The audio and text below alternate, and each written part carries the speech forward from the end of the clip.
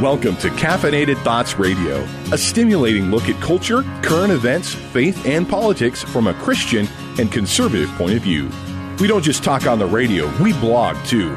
Check us out at caffeinatedthoughts.com. Now grab a cup of coffee and join us. This is Caffeinated Thoughts Radio. And welcome back to Caffeinated Thoughts Radio. Caffeinated Thoughts Radio is brought to you in part by Iowa Right to Life, the largest pro-life organization in Iowa, who work to protect life from fertilization and natural death. Go check out their website at iowartl.org. That's iowartl.org. Hey, this is Shane Vander, Hart, and got Brian in studio with me for Brian Myers for a second week in a row. He's very excited about this. So, who's that guy over there? And of course, Ron at the boards. I don't think we've been formally introduced. That's good. Why is that good? Well, I don't like to stand on formality. Okay, then. So I shouldn't have talked to this I'm guy. sleep deprived. You have to forgive me. Why do we talk to this guy? Well, we always need more Ron. Yeah. So, hey, I got a bone to pick with you. Uh-oh. All right, quick story, folks. Normally, when I'm on the show, anyway, and I'm not even sure what this is about, so I'm like scared. Normally, when I do the show with Shane, I do the production notes, which is probably why the shows are typically warped when I'm on the show. Anyway, when I do them, they're 3-4 pages long. But Shane knew I was going to have a crazy week this week, so he did them this week. So I open up the production notes on Google Drive, which is where we keep them. Open those up last night, and there's like 12 pages in there. It's like, what am I supposed to do with this, Vander Hart? Well, it's because, I know for one thing, you, unlike me, I use my laptop. You just print everything out. I wanted to make sure old school. I wanted to make sure you had the text of the articles and things that we're going to write. So you were looking out for me, right? I did it for you. I could just put a link in there for me. I didn't need to do all right. So just all for you, Brian. All for you. What are we doing on the show today, anyway? Well, we have a special guest on the line with us, Kimberly Shirk. She began her broadcast career as an editor and photographer for Fox 42 in Omaha, Nebraska. Are you a Huskers fan by chance? Duh. Are you kidding? Duh. I was kind of hoping you had been reformed by now, but okay. Anyway, she quickly transferred to reporting and producing, and she helped start the ABC affiliate in Lincoln, Nebraska, and she was a morning anchor and one-man band reporter, and continued her career in Des Moines, Iowa, where a lot of our listeners probably are familiar with her at WOI TV5 as a reporter and photographer until 1997. Since then, she's been a senior marketing advisor for Talent Plus, a motivational speaker, and just last year you had a book come out called Remote Fears and Silver Linings.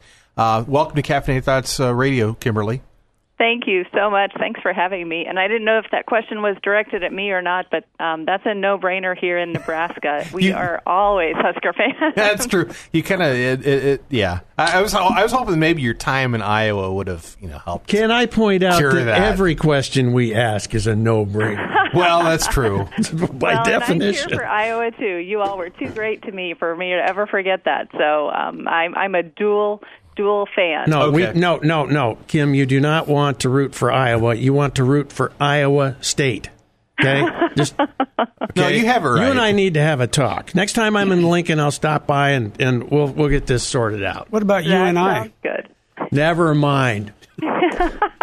I'm hoping the streak of Husker disappointment will continue when they play Iowa again this year, but. Oh, no. Okay. Well, we'll talk about that offline. All right, Kim, we probably better get to some serious stuff here. You were on the show almost exactly 1 year ago. That was August 27th of last year. You remember that? I absolutely do. How could you forget, right?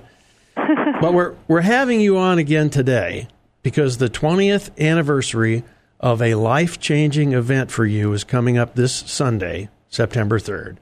Can you tell us about what happened that day? I can. I actually can tell you more from eyewitness accounts than I can from my own personal memory, but I was working at WOI TV5, and a colleague of mine, I was working as a photographer that day, and a colleague of mine had another photographer called off to a fire actually, and was running around the station at Channel 5 that day and said, I said, "What's going on, David?" And he said, "I don't know how I'm going to get this live shot done. My photographer just got called away." And I looked at the reporter I was working with. We had finished our story for that day. And I said, "Are you good?" She said, "Yes." And I said, "David, no problem. I can help you." And that's the last thing that I remember about September 3rd, 1997. So we went out to the story, drove out there. My colleague accidentally raised the mast into 13,000-volt electrical lines, and when I went to help him, I was injured as well. So we were both injured that day. A snap-second decision that changed my life forever. Well, Kim, just so our listeners can get a sense of what you went through, can you tell us how many surgeries that you endured over how long a period of time? Yeah, so the accident was September 3rd, 1997, and I had 28 surgeries over the course of the next 4.5 years. Wow. It was a long road to recovery. 4.5 years, that's unthinkable. Oh, so you decided almost 2 decades later to write a book about all this. Now that's... Go ahead. I'm sorry. I think the thought about writing a book came probably earlier. The execution just didn't, and I'll tell you why. I always thought once I had children, and I have 3 children now, I thought, when is the time as parents that we go back and tell our children about the worst possible time in our life and how we got through it? And isn't that what we always want for our children? So I think once I had children, the thought of making this into a book really started to form. But as I would share my story with other people, I would just get this great reaction. People would share stories about struggles they were going through or obstacles they were facing. And I just started getting this feeling like this is so much bigger than me sharing a story with my children. And that was the motivation last year to actually finish the publication of the book. So your original motivation or your original thought on this came much, much earlier. You know, I've always been a writer ever since I was a very young child, and because I love to write, that was the way I processed my accident once I was able to write again. But this is a big undertaking to write a book. It is, but I feel like sometimes life throws messages and lessons learned at you that just have to be shared. And the motivation for me is that everyone's going to go through an obstacle. Everyone's going to face something in their lifetime, whether it's an illness or the death of a loved one or the loss of a job or just a feeling of loneliness or hopelessness. And if I can help one more person take one more step and find some hope in the day, then my life will be completely fulfilled if I can help one more person do that each day. Okay, so that being the case, that's a good segue to this. How did the title of the book come about? The title is a great story. I shared my story in Florida many years ago. My husband's grandmother lives in Florida part of the year, and they actually had a small television station that would broadcast to their retirement community. And I shared the story with a gentleman who had been a producer in television. And we finished the segment, and we were just talking about why I wrote the book and at the time, actually, I was writing the book, and he said, "I have the title for your book." And I said, "You do?" And he said, "Absolutely." He said, "Remote Fears and Silver Linings." And so the remote fears is from the remote live truck. Right. And then just that sense of the fact that these things that happen to us are unexpected. My accident was unique in so many different ways, but anything that comes unexpected in your life is kind of a remote fear. You don't think about it every day, but all of a sudden you're faced with it. And the silver linings just had to be a part of it because it's how I got through each and every day of those 4.5 years. It's how I continue to get through my life today. If something is facing me that I am struggling with, I look for the silver linings. I literally look up at clouds. My kids are... they know that if there is a beautiful silver lining up in the sky, I'm going to literally pull over on the side of the road and everyone's going to get their phones out and take a picture. So that's how I live my life. You're listening to Caffeinated Thoughts Radio, and on the line we've got Kimberly Shirk, the author, Shirk, not Stirk, the author of Remote Fears and Silver Linings. Go ahead, Brian. So, Kim, tell us what's actually covered in the book. Tell our listeners when it starts, when it stops, and so on? So it starts actually before the accident, because my career path was television journalism, and I was always struck by the stories that I could tell of other people. And so it actually starts with a pretty startling story of an execution, believe it or not. And I don't want to give too much away, but the thoughts, the feelings, the things that were going through my head the day that I was covering that story as an anchor in reflection, 20 years ago now, just made such an impact on me that I felt like I had to start the book there. And then I walk you through a little of the day-to-day in journalism, and then I literally walk you through those 4.5 years, almost 5 years of my life. And it's everything from how I dealt with the career change that I was going to ultimately have, the friendships and family connections that I had. I hope that you get a real feel for the love and support of my family that surrounded me. I think you get a great taste of the faith part of my story that just was my everyday reliance. And I hope at the end, the entire story becomes this story of hope and seeing all of these silver linings that helps me get through the real drudgery of some of those days. Because, ladies and gentlemen, I know if you've had one surgery, it's tough. And if you think about 28 compounded on top of each other, there were some tough times. Yeah. And so I hope that literally down to the last word of the last chapter, it's then a story about hope and how you pull yourself out of those dark places. So, Kim, I want to come back to your family here in just a moment, but I have to ask this question first. Were the darkest days for you early on, or was it actually later on in the reconstructive surgery process? I actually think it was later on. I think early in those days I was just trying to grasp, what had happened, because I told you I don't actually remember what happened. Right. And so processing that, and then the physical toll of just trying to learn everything. I mean, I had to relearn how to swallow, how to write, how to speak, how to walk.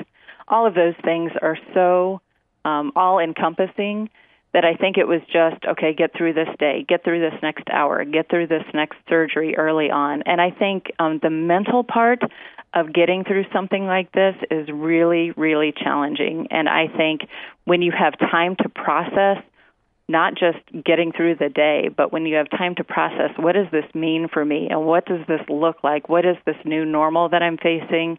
Those can be some of the most challenging times. Talk about your husband, Chad, for a moment. What did he mean to you during that time? I don't even know how to answer that question. Chad is the most optimistic, positive person I have ever met in my life, and thank God that he knew exactly who to put me with.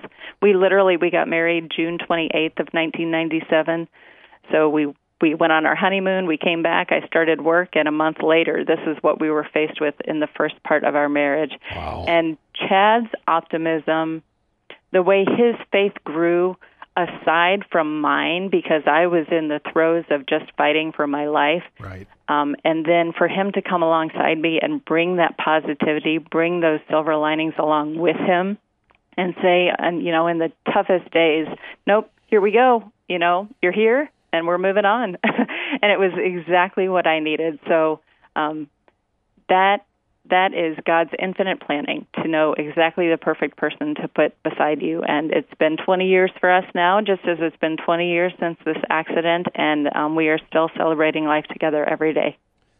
Time is flying by. We've got about 3 minutes left, Kim, but I do want you to talk about your mom and dad with the same question. What did they mean to you during that time? Oh, that is a priceless gift. My mom is a nurse, a trained nurse, and to see how she could come alongside me with knowledge and wisdom and care during that time was just completely impactful. I mean, she just was there every single moment of every single day with all of the questions and the concern and the empathy. And my dad, his faith grew leaps and bounds. And that was so exciting. I'm getting a little emotional with that. I lost my dad 3 years ago, actually, to pancreatic cancer. And his strength was what got me through. He has a go-to attitude, and he just took the bull by the horns, and he walked me through it. And to see him grow in that time, I think it prepared him for the battle he was going to face. And so, wow.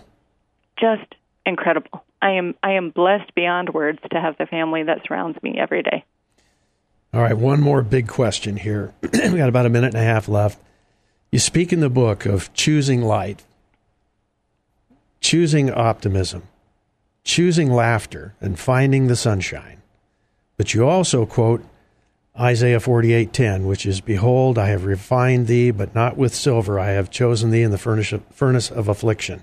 So tell us about finding the sunshine from the furnace of affliction.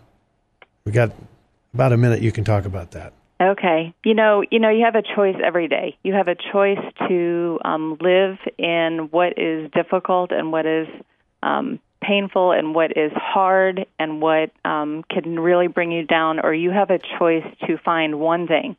And maybe it's a blooming flower, or maybe it's the silver lining cloud that I pull over and make my kids watch, or maybe it's the smile of a colleague who doesn't know how hard of a day you're having but just decided to give you a smile, or maybe it's a personalized note that you leave for someone, or maybe it's just picking up the phone and say, "Hey, I was thinking about you," or texting. I guess that's the mode we're in today. Right. But that's one thing that you can hold on to. And when it doesn't seem like you can find those, I find faith in God and His perspective, which is always 10,000 feet and much higher than ours. Where can people connect with you really quick? Got about 20 seconds. Absolutely. KimberlyShirk.com. You can find all of the information on purchasing the book or reaching out to me. I love to speak to people. I love to share my story. So I'd love to hear from you. Thanks. Hey, this is Caffeinated Thoughts Radio. Stay tuned, everybody. We'll be back in a moment. Thanks, Kim.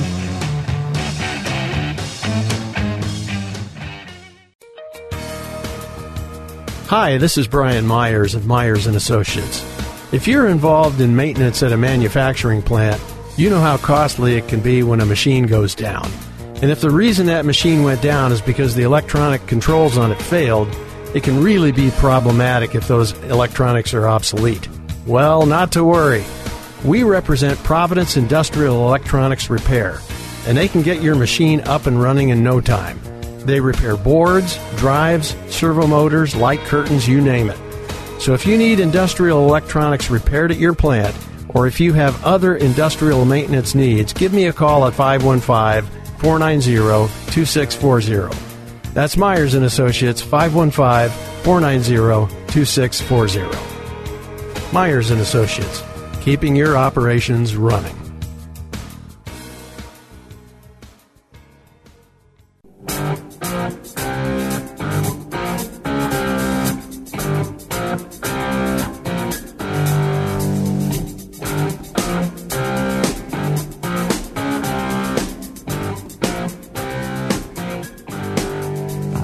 And welcome back to Caffeinated Thoughts Radio. Caffeinated Thoughts Radio is only possible through the generosity of our sponsors. Be sure to check out Travis Risvold, a modern woodman of America. Call Travis at 515-883-0029, and he can help you find the life insurance you need, as well as Crosswalk Ministries with Scott Owen, another sponsor, who offers biblical counseling and conciliation. Contact him at 515-635-5465 or go to crosswalkcounseling.org. We have to say something here when the bumper music is Deep Purple. I mean, this is impressive. I was digging that bass line, you know. Yes, I that was one of the selections I sent to run. That's right. Bumper music, because we needed to really, class up. Smoke on the Water, Mr. Vander, Hart. Yep. Wow. Well, I knew that appealed to you, and it bring you back to your child. Well, he's walking it back. Yeah. I was in high school. High school. Okay. And that's one of those, Ron, is that one of those songs that if you got a nickel for every time you played it, you'd be a wealthy man? Actually, no, we avoided that song like the plague. Did you really? We would actually start the intro of it and then go, we don't know this one. And then we'd play something different. Oh. I have played that song more times than I care to admit. But okay, I guess we didn't come here to talk about that. We were talking. Let's talk about it, bumper music all segment long. This week, the Council of on Biblical Manhood and Womanhood released a statement that was developed during they had a meeting, a coalition meeting of different evangelical pastors and leaders at the Ethics and Religious Liberties Commission of the Southern Baptist Convention's conference. They have an ERLC has a conference every year. This year, the focus was on parenting. It was in Nashville, Tennessee, and they came up with a new document. This is the 30th anniversary of the Council on on Biblical Manhood and Womanhood. They initially were launched with a statement called the Danvers Statement. So they wanted to revisit some things, not to change, is more affirm. That they still believe what they, in what the Bible has to say about marriage, what it has to say about manhood, what it has to say about womanhood, and specifically they also wanted to address the whole transgender issue. This Nashville statement is called. In the preamble, they write, "This secular spirit of our age presents a great challenge to the Christian church. Will the Church of the Lord Jesus Christ lose her biblical conviction, clarity, and courage and blend into the spirit of the age? Or will she hold fast to the word of life, draw courage from Jesus, and unashamedly proclaim his way as the way of life? Will she maintain her clear countercultural witness to the world that seems to be bent on ruin? We are persuaded that faithfulness in our generation means declaring once again the true story of the world and of our place in it, particularly as male and female." And then they later on say in the preamble, "We believe that God's design for his creation, his way of salvation, served to bring him the greatest glory and bring us the greatest good. God's good plan provides us with the greatest freedom. Jesus said that he came that we might have life and have it in overflowing measure. He is for us and not against us. Therefore, in the hope of serving Christ's church and witnessing publicly to the good purposes of God for human sexuality revealed in Christian Scripture, we offer the following affirmations and denials." And basically, they have 14 affirmations and 14 denials that are coupled. Here's the thing. The left went totally nuts about this. And reading through, it doesn't really say anything new. It's merely it's an affirmation of what the church has always believed about human sexuality, about manhood, about womanhood. It should have come as no surprise that a group of evangelicals would make a statement like this, or certainly have believed these things with or without this particular statement. Right. And I think they felt it necessary that I actually ended up signing it online, so I agree with the statement. So I guess I could say we. It's important that we affirm these truths because we're seeing culture bombard us, and we're really in a point in time where, evil's being applauded and what's good is being discouraged, and the church, especially for the younger evangelicals, millennials, are starting to waver. Mm-hmm. And I'm not even necessarily talking about we could argue in terms of public policy whether same-sex marriage or whether fighting same-sex marriage is good or a good point or not, or something we need to not do in terms of politics. In terms of politics and public policy, but as far as theology, we all should be on the same page. But unfortunately, we're not. Well, relative to what you just said here, one of the things I like in the preamble is the stark assessment of where the world is going, which is, it says here, quote, "the world that seems bent on ruin," yes. Unquote. That's exactly what's going on here.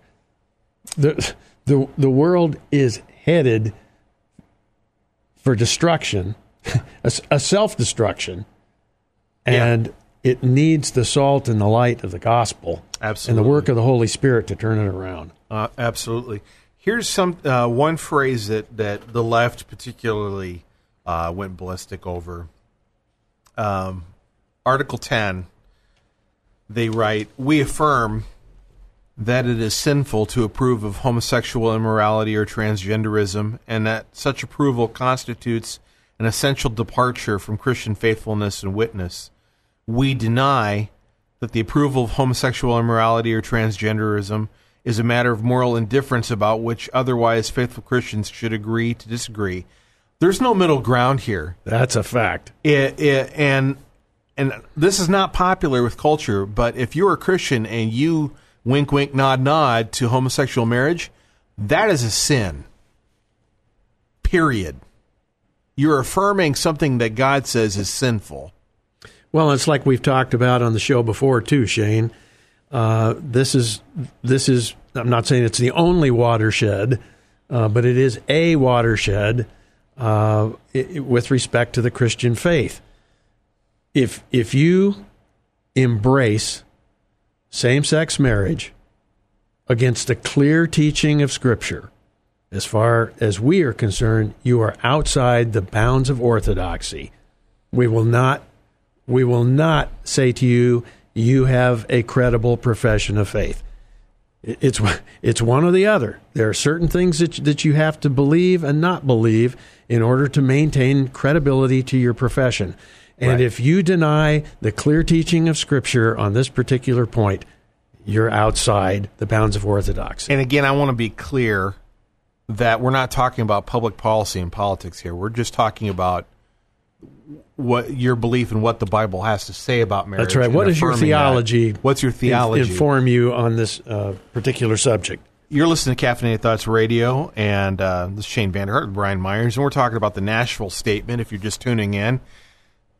Another thing I want to point out, too, which is remarkable, the left, I expected those who identify as evangelical that were on the left would kind of respond to this, but the attention it got from LGBTQ activists and the political left is kind of remarkable in that this is not a public policy statement. It's not a call for a marriage amendment. It's not about politics at all. It's a theological statement. This is doctrine. It's doctrine. Yes, this is what we believe about marriage, about human sexuality, about manhood, about womanhood.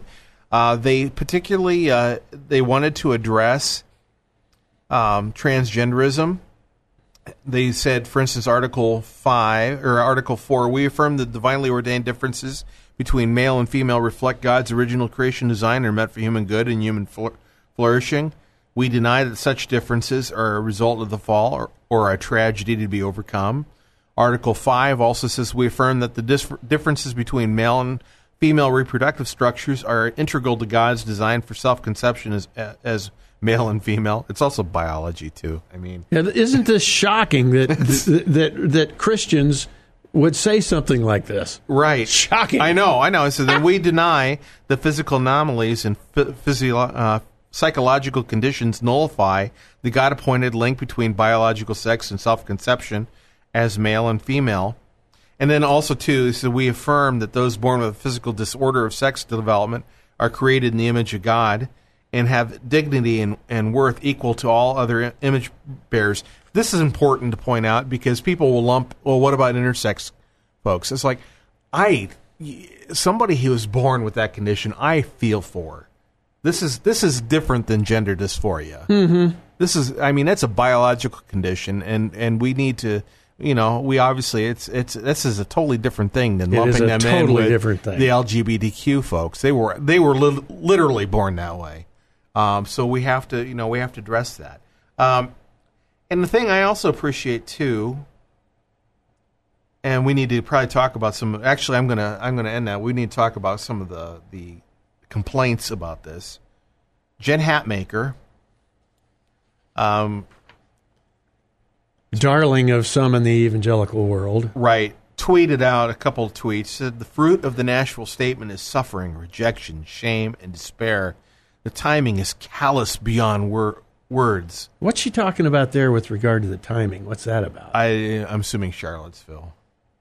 What does this have to do with Charlottesville? I have no idea. I think she's a moron anyway, but... I am. Yeah. This is not. We're gonna cut your mic off today, pal. When we say moron, this is not the type of moron we're looking for. Oh, okay. Then she also tweeted, if the fruit of doctrine regularly and consistently creates shame, self-harm, suicide, and broken hearts, families, and churches, we should listen.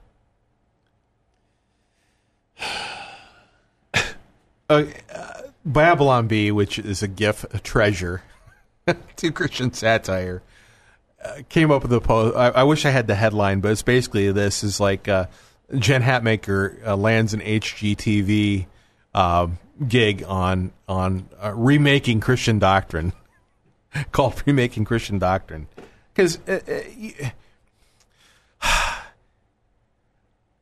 okay, and they reference this in the statement: "Speak truth in love, speak truth in love, speak truth in love." It's not loving not to speak the truth. It's all about You know what? You know what is being missed here, right, among other things, probably, is Christ, when he's defining love, what's he say? If you love me, keep my commandments. Now, before some of these red letter Christians speak up and say Christ never addressed homosexuality, I'm sorry, folks. He doesn't have to. He doesn't have to repeat himself. He already stated those things in the Old Testament. He doesn't have to repeat them. Well, and it's also quite clear that through the Apostle Paul in Romans 1, it was addressed again. Jesus talked about sexual immorality, and if you render the Greek, it's talked about a whole host of things, including homosexuality. Well, you are right when you said, well, I won't repeat what you said about Ms. Hatmaker. Yeah. I'll just put it this way. I think Rachel Held Evans and Jen Hatmaker are, as I said before, the darlings of some in the evangelical world, and they need to be ignored. Right. These two are trouble. And one last statement I think was very troubling. The Nashville mayor, Megan Barry, tweeted, the organization's so-called Nashville statement is poorly named and does not represent the inclusive values of the city and the people of Nashville. Now, this is basically, this goes beyond church versus separation of church and state. This is a statement of this is the state against the church, and she's basically saying if you believe in marriage being between a man and a woman, if you believe the things in the Nashville statement, you do not reflect the values of people in Nashville. Yeah, and this ding-a-ling does not get to tell the church what the church is supposed to believe about Nashville, Scripture. Where the Southern Baptist Convention has a headquarters. Nashville, that's in the heart of the Bible Belt. Nashville, full of Christians. Hey, this is Caffeinated Thoughts Radio. We'll be back in a second.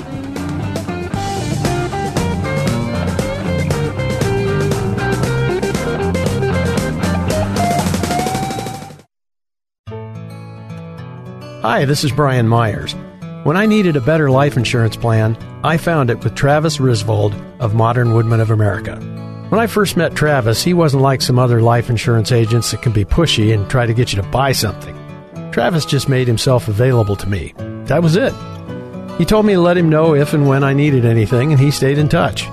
When the day came and I did need to make some changes with my life insurance, Travis met with me and walked me through several options so I could make an informed decision. Ultimately, it was the best decision for my situation. So if you need a better or the best life insurance plan for you, call my friend Travis Risvold with Modern Woodmen.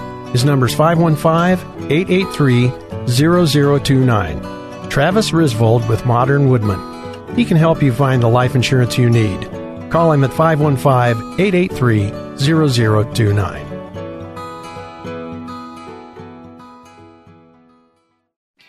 Every human being has God-given dignity. That's what we believe at American Principles Project. We work in all 50 states and in Washington, D.C. to promote life, religious freedom, local control over education, economic progress for working Americans, and a return to the constitutional principles that make America great. Want to help us out? Visit our website today and sign up for email updates. AmericanPrinciplesProject.org. That's AmericanPrinciplesProject.org.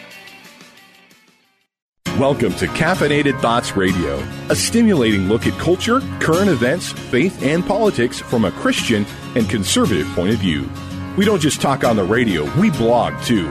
Check us out at caffeinatedthoughts.com. Now grab a cup of coffee and join us. This is Caffeinated Thoughts Radio.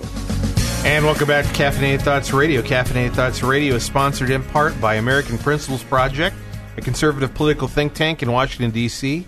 American Principles Project believes that human dignity should be at the heart of public policy. They work in all 50 states and in Washington, D.C. to promote life, religious liberty, local control over education, authentic economic progress for working Americans, and return to constitutional principles such as federalism. Want to help American Principles Project? Visit their website today, AmericanPrinciplesProject.org. That's American Principles, P-L-E-S, project.org. Sign up for their email updates and send a small donation their way. Help them out. They're a great group. And full disclosure, I've worked with them since 2010, so I can vouch for them being a great group. Okay, now it's time, folks, for our news segment, otherwise affectionately known as News You Can Use. First up is from our own Caffeinated Thoughts. Apple comes to Iowa. It's an economic boon, but what else will it mean? Okay, Apple's recent announcement that it will invest $1.3 billion in Iowa for a new data center that has been touted by Iowa Governor Kim Reynolds has Shane concerned, but not for economic reasons. There's no denying that the tech giant's presence in Iowa is an economic boon for the state, and in particular, the city of Waukee.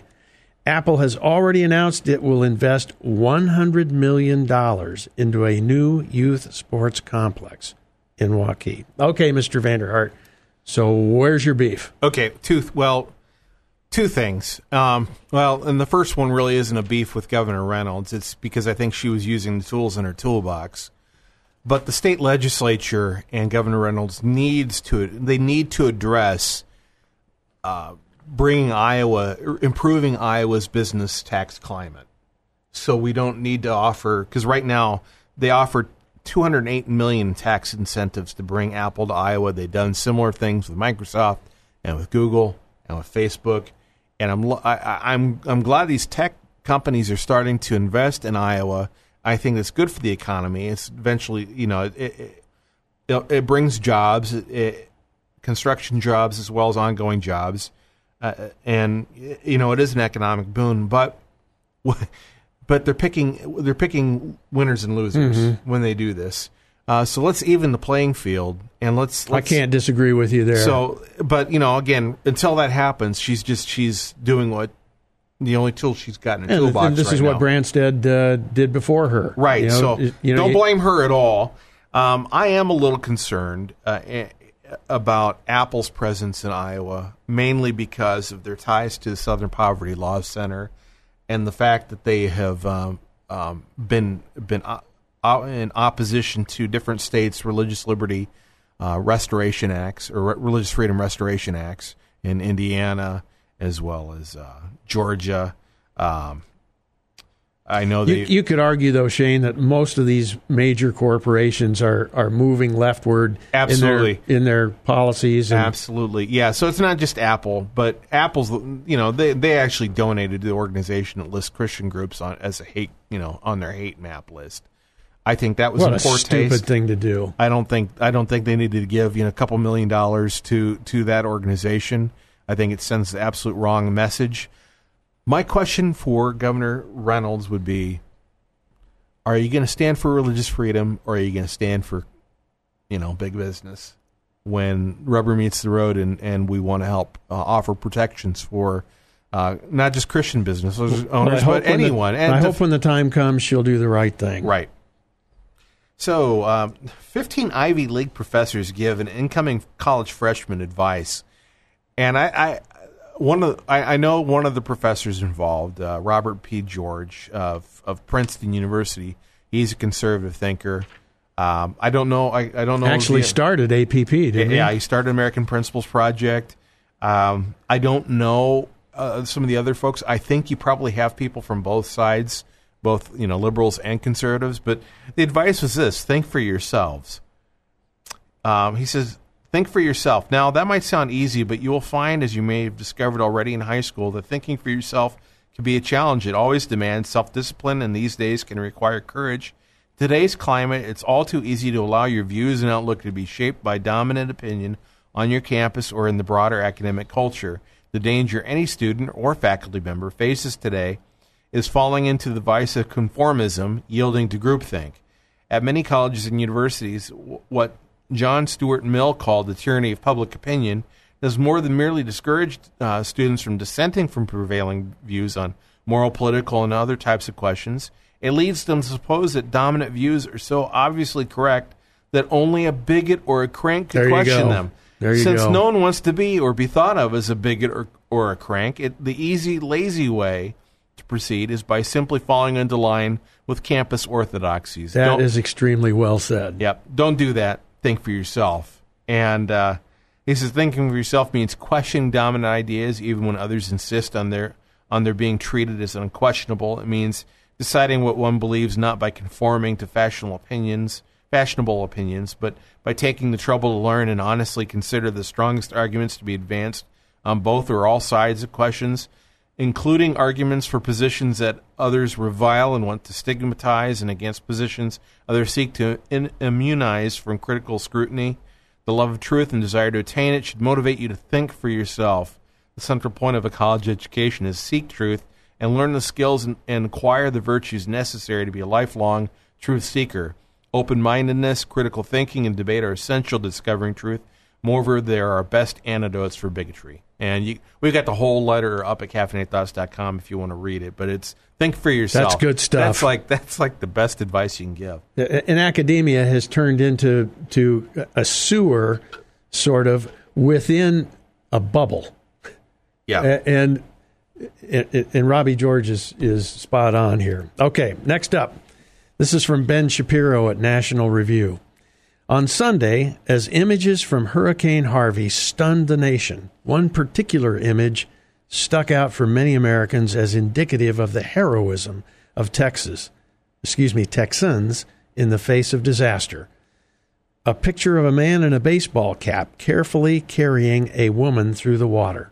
The woman, in turn, holds close a baby curled up on her chest. The picture struck a chord with many people because it seems so instinctively right. The woman protecting her child, the man protecting the woman, carrying them all through danger. Mm-hmm. That turned out to be pretty controversial, in fact, on Facebook. We had some people that weren't happy with this sort of imagery that Shapiro is pointing out. So what do you think about this, Shane? I think he's absolutely right. Culture, especially feminist culture, they don't like the idea of man as a protector. At all. That goes nowhere with them. Yeah. I tweeted this story out the other day, and I had a Democrat who said, "Oh, this is a straw man argument. No one thinks, this is toxic." I'm like, I responded back. I'm like, "You're joking, right?" I'm not going to reply seriously to that. It's like, if you don't think this is being said, that's right. I don't know what circles you're running in, but some of your feminist friends certainly think it's the last toxic. thing that they want to do is promote an image which shows the man as the hero, the man as the protector. It goes against everything that they believe in. Right. And it seems absurd, of course, that we're worrying about that. Given the fact that this woman and child are being carried to safety. Yeah. Oh, by the way, I also think that this also showed some cultural diversity too, because I believe. I guess, did it? Yeah, it was a white man with. I don't know the ethnicity of the woman and the child, but they weren't white. I didn't know that. Yeah, but I've seen numerous pictures of black men helping white children and vice versa, and it's so the image had the wrong sex and the wrong race, right? Being the hero.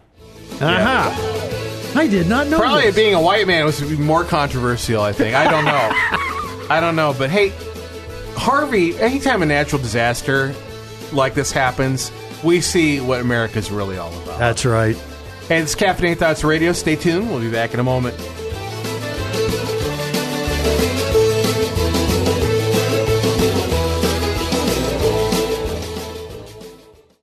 Mommy, my tummy hurts. Can I stay home from school? You know she's not sick, and she loves school. You discover that she is afraid of a classmate. I'm Scott Owen with Crosswalk Ministries of Central Iowa, and it's time to pause for peace. Bullying is on schools' radars, and much is being done to combat it. But it's hard to stop all people from being mean. Sadly, some do not even realize the impact that their having fun at the expense of others can have. Truth is that bullying happens to people of all ages in a variety of environments, but the potential impact is similar. Distrust of people, fear, and even bitterness can develop, thus contributing to possible relationship problems. The Bible helps us remove bitterness, overcome fears, and provides directives for healthy relationships. If you are facing a bullying situation, call Crosswalk Ministries at 515-635-5465 or online at crosswalkcounseling.org.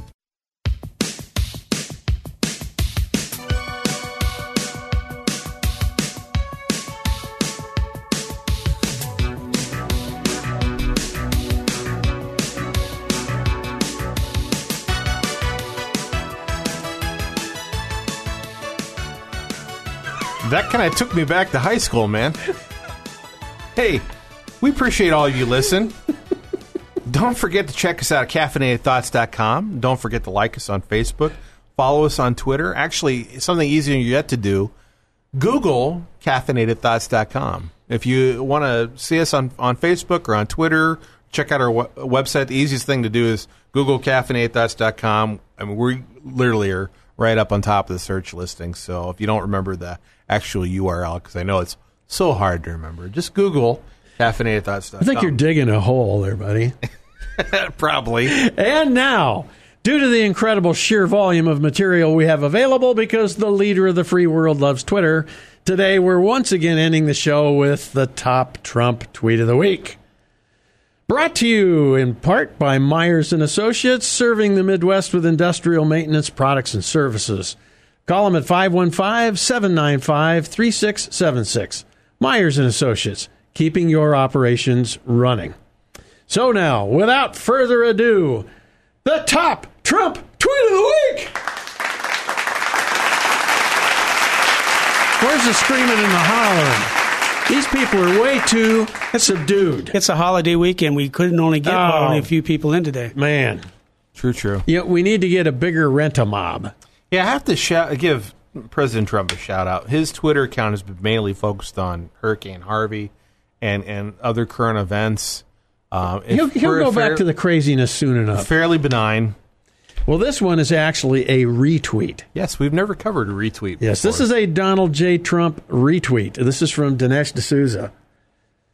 Quote, finally, as if by accident, the Washington Post breaks down and admits the truth about where the violence is coming from. And here's the tweet that D'Souza is retweeting or quoting. This is from the Washington Post. Black-clad Antifa attack peaceful right-wing demonstrators in Berkeley. And that is an absolute monumental admission. Even Nancy Pelosi admitted it the other day. Yeah. Oh, my goodness. Well, here's the thing. Okay, and this is the difference, I think, between what happened in Charlottesville. Why you couldn't just say violence on both sides because the death, you had the death of and one of the white supremacists actually run down people. Most of the injuries happened as a result of. So this is totally separate from Charlottesville. But having said that, that's one person in the midst of two big mobs. Right. So anyway, go ahead. Right. So on one hand, I kind of have a problem with what Dinesh D'Souza said, as far as admits the truth about where the violence is coming from. No, the violence was, in Charlottesville anyway, was also coming from the white supremacists, and actually there's evidence that they were just as involved and just as guilty. But in this case, but in Berkeley, yeah, this wasn't white supremacy. This was just, as far as I understand it, it was just basically a conservative gathering and Trump supporters, right? And this is the second time that Antifa have gone ballistic at Berkeley. Yes. And it's to the point, I'm told, that a number of the faculty at Berkeley are afraid. Wow. And they're making contrivances to, in the event that things get out of hand they're making arrangements through one means or another to try to escape should things go crazy on campus again. I mean, it's absolutely insane that the faculty at Berkeley are afraid of these people as well. Anyway. Absolutely true. And the rally was actually a rally against hate. Interesting. Hey, this is Caffeinated. We got to protest that. Yeah, this is Caffeinated Thoughts Radio. Thanks for listening, everybody. We'll see you next week. Take care, everybody.